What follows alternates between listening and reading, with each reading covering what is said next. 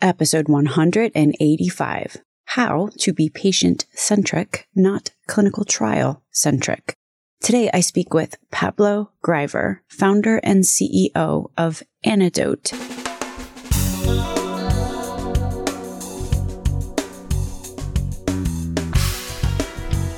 American healthcare entrepreneurs and executives you want to know. Talking. Relentlessly seeking value. It is a pretty tough challenge for a patient to find an appropriate clinical trial. At the same time, if you're a pharma company or a CRO or a researcher, recruiting appropriate patients is often a challenge. Pablo Greiver is the CEO and founder of Antidote, a company which aims to connect patients and clinical trials. This matters even more these days as pharmaceutical agents become ever more targeted to ever narrower patient cohorts with specified clinical markers, and as we get ever more aware of variations in response rates relative to gender, age, and ethnicity and comorbidities. My name is Stacey Richter, and this podcast is sponsored by Aventria Health Group. Pablo, welcome to Relentless Health Value. Hi, nice to meet you and nice to be here. What is the problem with what's going on with clinical trials today? Clinical trials are obviously hugely important for the development of new drugs and making sure that they are effective and they are safe for patients to use. But, is based on science that is still in discovery and involving sometimes tens of thousands of patients and over multiple years. There are a lot of complexities and challenges that clinical trials need to overcome. This was from the very beginning, also until today, despite the advances in technology and new media and so on. And the kind of issues are all around, from the operational issues, collecting and sharing data, from finding the right candidates for studies. And then there are also other issues that, we haven't been able as an industry to solve, but, many people are working on that, including ourselves, is making clinical trials more mainstream, more accessible to patients. Clinical trials offer also a lot of hope and opportunities for patients with unmet medical needs. And it's really, really important to make sure that everyone has access to the information and eventually to participation in these trials. Those are some of the issues. And there are many others that go from making sure that the data is shared effectively between researchers, so new clinical trials don't go over the same mistakes and pitfalls than the previous ones. There are issues around making sure that they are less cumbersome for patient participation, that they're fair, that they're transparent. So there are all sorts of challenges that I think, we will need much more than half an hour to kind of go over each one of them. Yeah, and one of them that you said really struck me because it's something that has hindered much, I think, which is that people don't report on lack of success. They only report on success, which means a trial could run and it could prove that something, not just a drug even, is ineffective. But without the publication of the lack of success, then either people keep doing the thing or keep trying to prove it over and over and over again, not realizing that someone else did it. There is in principle an obligation to report results regardless of whether the trial failed or succeeded. But it is not uncommon that some organizations do not report on trials that fail. And unfortunately, that data is also super critical, as you say. Yeah, I interviewed Jennifer Miller, who is a bioethicist, and she created the Good Pharma Scorecard. And that is actually one of the things that she ranks pharma companies on. The transparency of trials that didn't succeed or didn't prove the hoped for outcome. That's right. So we have a tool within our platform that allows pharmaceutical, biotech organizations and other researchers to voluntarily disclose from the beginning whether they are going to be sharing the data openly, if they're going to make it public, and also if they're going to share the individual patient's data back with those patients that participate. Not all trials do. Before we get to what should be, maybe let's talk a little bit about what currently the state of clinical trials is. Based on what I know, and maybe this is a question, would it be fair to say that not much really has altered in clinical trials in the past 20 years? I think that clinical trials, in a way, it may seem that things are stagnated and nothing has changed much, but I think that's not true. When you actually look a little bit more carefully, there are many things that have changed and are changing. Some for the good, some not for the good. So, for example, when you look at the costs of running clinical trials, this is actually increasing and increasing over time, which is not a great development. It's exactly the opposite of what happens in technology in terms of productivity and scalability. That's not great. Now, on the other side, I think there's been a lot of progress to make patients' awareness and participation easier and more fair. So there's a range of initiatives and technologies that are aimed at that. For example, virtual or remote trials and everything that has to do with that. So helping patients not having to go to a clinical site that may be far away from them, or trying to eliminate the number of visits required. Even the informed consent process, there's ways to do this, virtually as well. There's also the double-edged sword, if you want. The advancements in medicine and the advancements in technology are making it increasingly hard to find new treatments that are substantially better than the existing ones. Together that with the advancement in genomics and precision medicine, what's happening is that we are able to develop treatments that are more and more effective for a smaller and smaller subset of the population. So that is great for those subsets of patients, but as a whole is fragmenting the process and making it much more difficult to create new treatments and to operate, run those clinical trials efficiently. The rise of social media and the rise of communications between patients and researchers, between researchers themselves. So there's a lot of things that are actually improving. We sometimes forget that even 10 years ago, the word or the phrase digital health did not exist. Nobody was using the word or the phrase digital health. And today it has a lot of meaning also in clinical trials.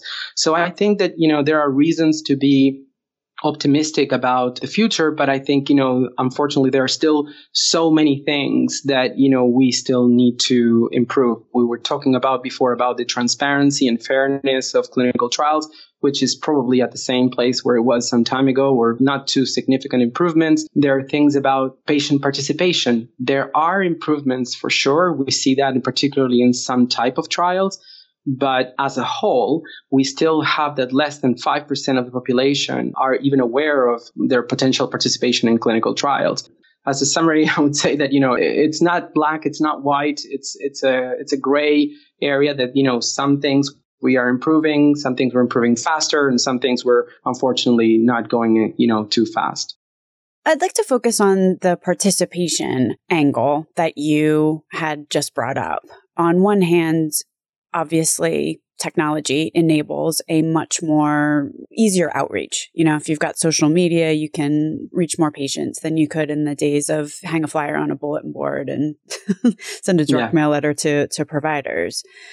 On the other hand, you also mentioned the fact that drugs under development today, some of these orphan drugs, are really designed for a very small slice of the patient population. And as the drugs get more complicated and as medicine gets more complicated, just with the biomarkers and whatnot, the one thing that I could really see as an issue here, especially if we're talking about statistical significance and controlling for variables, we're trying to get statistically significant results from a very small number of potential patients, and patients who might be suffering from one of these orphan conditions may not have a clean profile. In other words, it's been often talked about for years that the patients get excluded from the trial who are actually going to take the drug in the real world. It's a drug for mostly geriatric patients, and some healthy 19-year-old is taking it because they got to control for a lot of variables if someone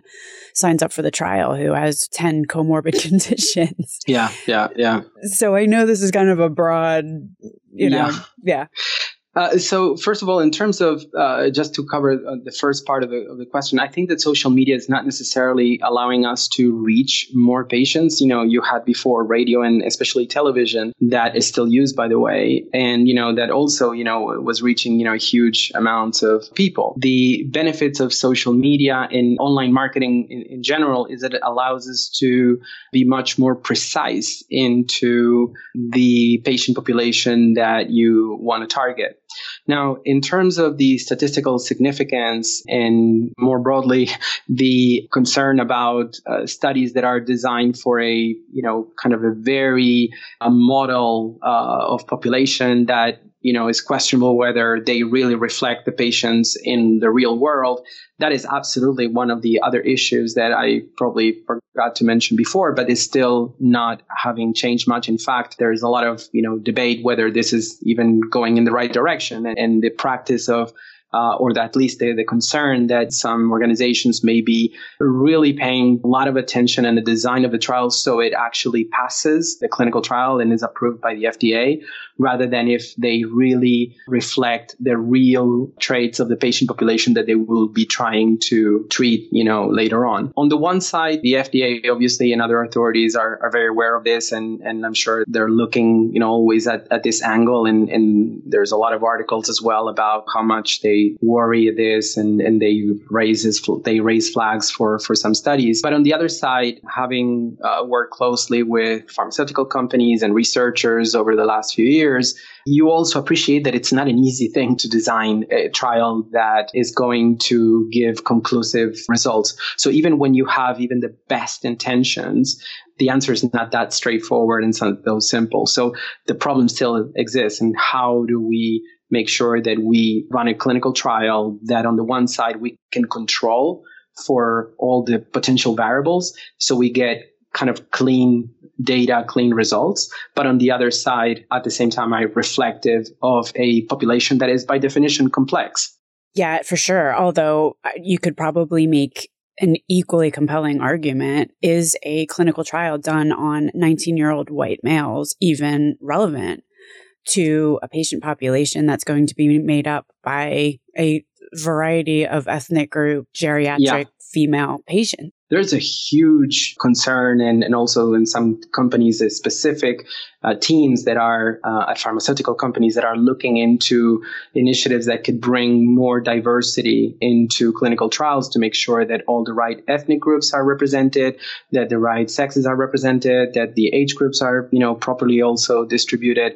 So I agree with you. At the same time, I know that, it's complex and it's this kind of like, tug of war, if you want, between the organizations that are trying to run the companies and develop new drugs, at the same time the medical teams that are trying to isolate the population in a way that they can get the right data. And then on the other side, the regulators that are trying to get as close to real world evidence as possible from a clinical trial. Yeah, I was just going to ask you something about real world evidence, which is, does the collection of real world evidence and clinical trials mesh together? And I say this because in Europe, actually, real world evidence is part of the drug approval, the NICE drug approval process. Yes. But how does the industry sort of see this in the United States? Is, you've got on one side real world evidence, and on the other side, here's our clinical trial data. Or are those two buckets of data being amalgamated or reviewed or pulled together in any sort of systematic way? Not systematic, but there's a crossover and there are some initiatives in particular to run the trial. So 2 examples. One is I've seen recently a presentation of a clinical trial that was, it was like a virtual clinical trial, if you want, a simulation that was not run against a placebo, but against previous real world evidence from previous treatments in the real world. So you were comparing data, in this case, from a new drug in development, and then kind of amalgamating, as you were saying, this real world evidence to compare kind of like, past existing data to a clinical trials data. So that was very interesting. And then on the other side, on the real world evidence, is that this is used also to help in the feasibility process to design the clinical trials. So they are kind of linked together in a way. When the researchers and the investigators are designing clinical trials, they try to use part of this real world evidence to bring it back and say, okay, so this is one of the inputs that we use to understand how we should try this new drug. Are patients interested in this? What types of patients are the ones that are going to be included in some of these trials? As a whole, and this is the main point, 4 or 5% of the population are taking a step forward within the clinical trial space. The main problem is that people, number one, are not even aware that these opportunities or these treatments exist. If they are familiar with them or they heard about them, the way that this information is usually accessible to patients is very hard, very cryptic, is extremely hard to navigate even for medical professionals. And then once if you are aware of clinical trials and you try to understand, a study, or you found a study that you may be interested in that may be relevant to you, your chances of actually participating are actually still small because of the things that we were saying before.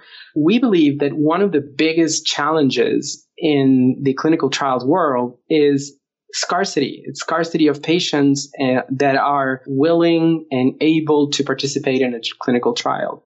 You had just made a comment that there's just a very small proportion of patients who are motivated to go checking around to see if there's a clinical trial.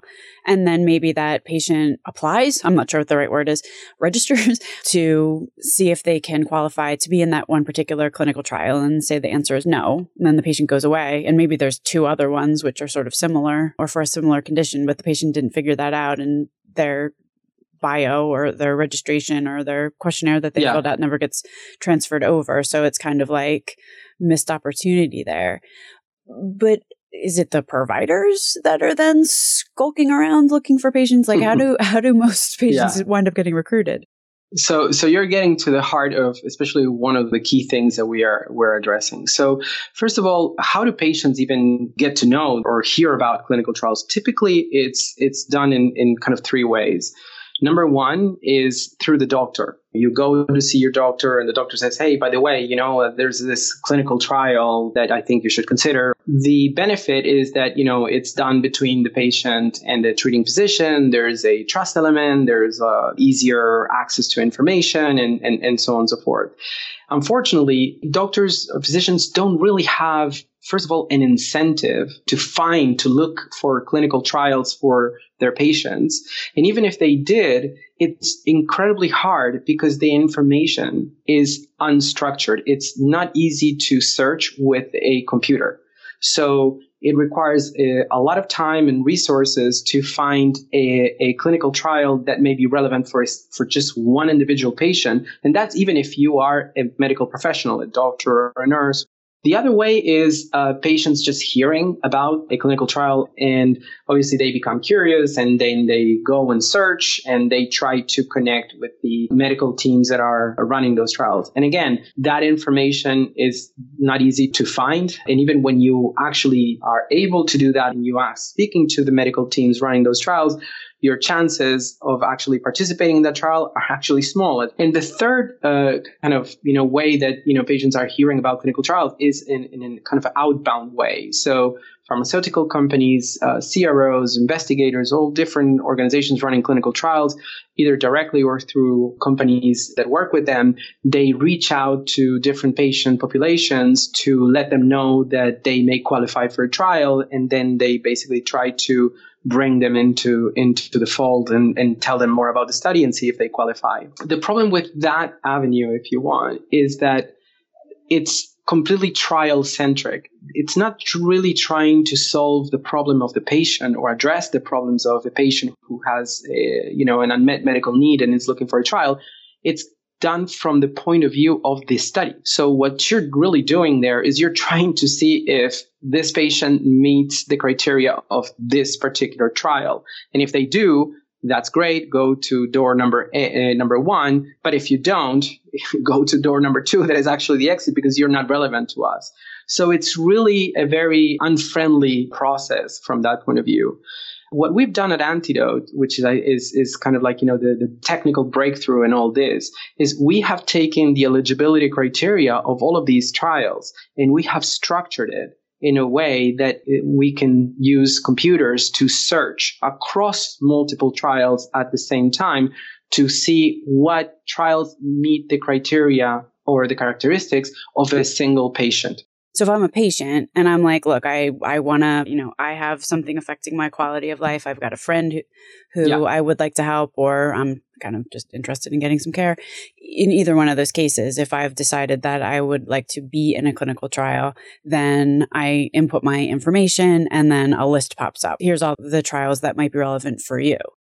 Let me give you an analogy. Suppose, online travel. The way that the industry works today, they look for patients, in this case, or for travelers, to continue the analogy, they look for travelers that are looking to fly between New York and Tokyo on the 19th of October in the morning on an aisle seat, and they're willing to pay X amount of money and fly alone and are only going to be checking in one piece of luggage. So they're really cookie cutting the type of, in this case, travelers that they're looking for. Unless you want to go to that flight and you're willing to travel in those days and all that, you're not relevant to that flight. So imagine you go to an online travel website and there's only one flight. And in order to see if you can even buy that ticket, you need to comply with all the characteristics that I just mentioned before. If you don't, you're not even able to buy the ticket.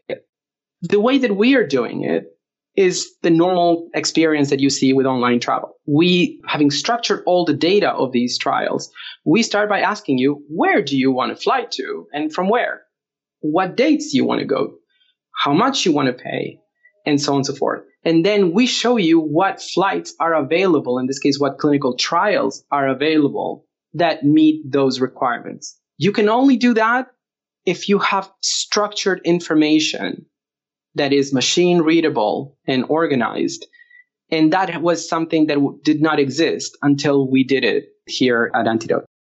If only, I think you said 5% of the population is looking around for a clinical trial, do you see that number increasing just because of the ease? The other thing that I could kind of see is if someone enters their data into a sustainable system, then I might have been really, let's just say, engaged in looking for a clinical trial 6 months ago, but there was nothing available. I've forgotten about it, but my data is still in there. So then suddenly out of the blue, I get a notice, today, like, hey, you're eligible. So it's kind of a compounding sort of thing as opposed to I'm involved this week and then I drop off. And so basically the 5% only consists of the people that are actively engaged like now. Yes, so we are literally addressing that. One of the things that we've done, for example, to help these connections between motivated patients and medical researchers on the other side is, first of all, we've partnered with hundreds of health websites, patient organizations, online communities, blogs and forums, all sorts of websites. What we've done is we're bringing our tool, our engine, to help them find matching trials. What happens is that when these patients are using this engine, at the same time, they can sign up for what we call a trial alert that is going to be activated when a new clinical trial meets all the criteria that they provided. And how many patients are in your system right now? We have about 500,000 patients currently. And then on the other side, a pharmaceutical company would hire you. And I'm assuming that your business model is that the pharmaceutical company is paying for this. We work with pharmaceutical companies and CROs and also now with research sites. Essentially, when our business model is they pay us to connect with patients using our platform. It's a blinded private database where they can see all the patients that signed up without any kind of personal identifiable information, but enough information that they can see if they meet criteria of any of the studies that are running there. So in a way, without trivializing this, but in a way it's like Match.com. You have on the one side patients that are flowing in and saying, hey, I'm interested in a trial. Let me know when, if there's any trial for me. And these are my characteristics. And on the other side, you have medical researchers that are looking for patients. These two can kind of find each other, and we can increase the amount of connections and hopefully accelerate the drug development from that point of view. The data has to be structured on both sides. So what you've done is created structured fields that they can enter what they're looking for that are aligned with the structured fields that the patients are filling out on the other side, so you can match. That is exactly right. We structured all the eligibility criteria. We used dozens of ontologies. We created our own ontologies when there wasn't one available. We created a lot of rules and inferences. We apply artificial intelligence to complement the pieces that, help the search especially on the matching side between patients and trials, essentially making the process much, much smarter, much more complex, under the hood, but on the other side, much easier from the patient perspective. In the normal world, before Antidote, when somebody, whether a patient, a caregiver, or a doctor, wanted to look for a clinical trial, you basically need to put a condition and a location, and you get a list of trials that meet this pair of data points. There's very little else that you can refine, but essentially those are the two. And you have a list. So whether you're the patient, whether you're the caregiver, or you're the doctor, you now have to read each one of those studies and the eligibility criteria. These are really long and complex texts, and you need to basically identify which ones are relevant for you or not. What we've done is converted that into a simple question-based process that goes, dynamically asking you questions based on the underlying pool of trials that you match to, and find the matching trial for you. There's a number of initiatives that are going on right now. Like, for example, I just got a request from someone to be on the podcast from the National Institute of Health about I'm just reading this email that they sent me, All of Us research program about aggregating data. I'm just looking at this. The program will partner with 1 million people across the United States, diverse biomedical data resource, help researchers gain better insights. So you've got an initiative like that. Google just announced their idea of aggregating a whole bunch of healthcare data. Do you see those databases as an augmentation of what you're doing, or do you see them as competition in some way?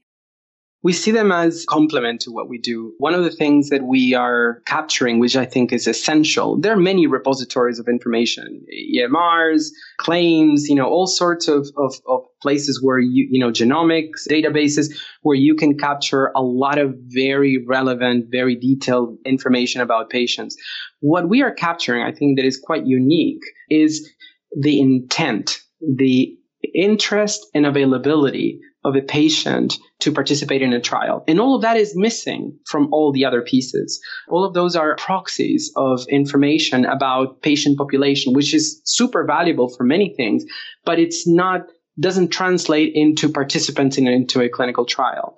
What is different from our point of view is that we are collecting not just, some level, not as granular as an electronic medical record, but information that is coming straight from the patients who are saying, hey, I'm raising my hand, I'm here today, and I would like to participate in a clinical trial that is relevant for me. I'd like to get your take on something. I was talking to someone who, maybe I was reading something about a woman who actually died of breast cancer, but she was a researcher herself, and she wrote a very compelling essay before she died. And her point was this. She's like, every clinical trial is a trial of one, because especially with oncology these days, no one is the same. Like you do a clinical trial and she allegedly fits the criteria of someone who the drug is indicated for, and she takes it and it has absolutely no effect, especially relative to tumor types. So if we're talking about precision medicine here and the impact of a drug on any given individual, are clinical trials, do you think, going to be relevant for anything other than safety, which I know is usually what gets studied now? Like the FDA is not saying, oh, this drug is better than the standard of care. They're simply saying, oh, it's safe and it will get FDA approval. But, if you're talking about life and death situations here, then a drug being safe actually is not half the story, because it could be safe, but you're losing very, very valuable time while you're struggling trying to find the agent that's going to keep this tumor under control. What are your thoughts on that? I think that the clinical trials, especially in oncology, yes, are becoming more and more, specialized. I think the way that probably science and technology are going to evolve is we hope that at some point, the data models and even perhaps, artificial systems can better and better simulate the response of a new or unknown drug in a living organism. So what we would be able to do eventually is eliminate more and more the potential risks.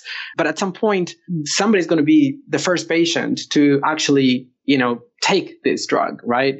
So I think that clinical trials are always going to be, part of the system, unless, at one point the data modeling and the artificial tissues or anything like that, or organs, can be so advanced that we can, replicate that. But otherwise, you can see why there always should be some form of observational, if you want, even, process in which we monitor very carefully and we control the variables of the first time that it's actually taken by humans. Obviously, I didn't want to imply that safety is not a concern. Wanted to make that point very clear. So if someone is a patient and they are looking to sign up for the Antidote platform, they go to antidote.me. Okay. And then from there, it's pretty self-explanatory? Absolutely. And if someone is a CRO or a pharmaceutical company or a research facility, same place? Yep, they can come and visit us anytime, antidote.me, or they can email us at hello@antidote.me. Awesome. I thank you so much for being on the podcast today, Pablo. No, thank you, Stacey. It was great to be here. Links to everything discussed on the program today can be found at relentlesshealthvalue.com. If you visit the website, relentlesshealthvalue.com, you will also find a complete listing of all of the shows that we have published thus far with leading entrepreneurs and executives in the healthcare space today. Another cool feature is, you can subscribe to the show so that every week the episode is automatically sent to you, so you don't have to remember to go to the website to download it. Thanks so much for listening.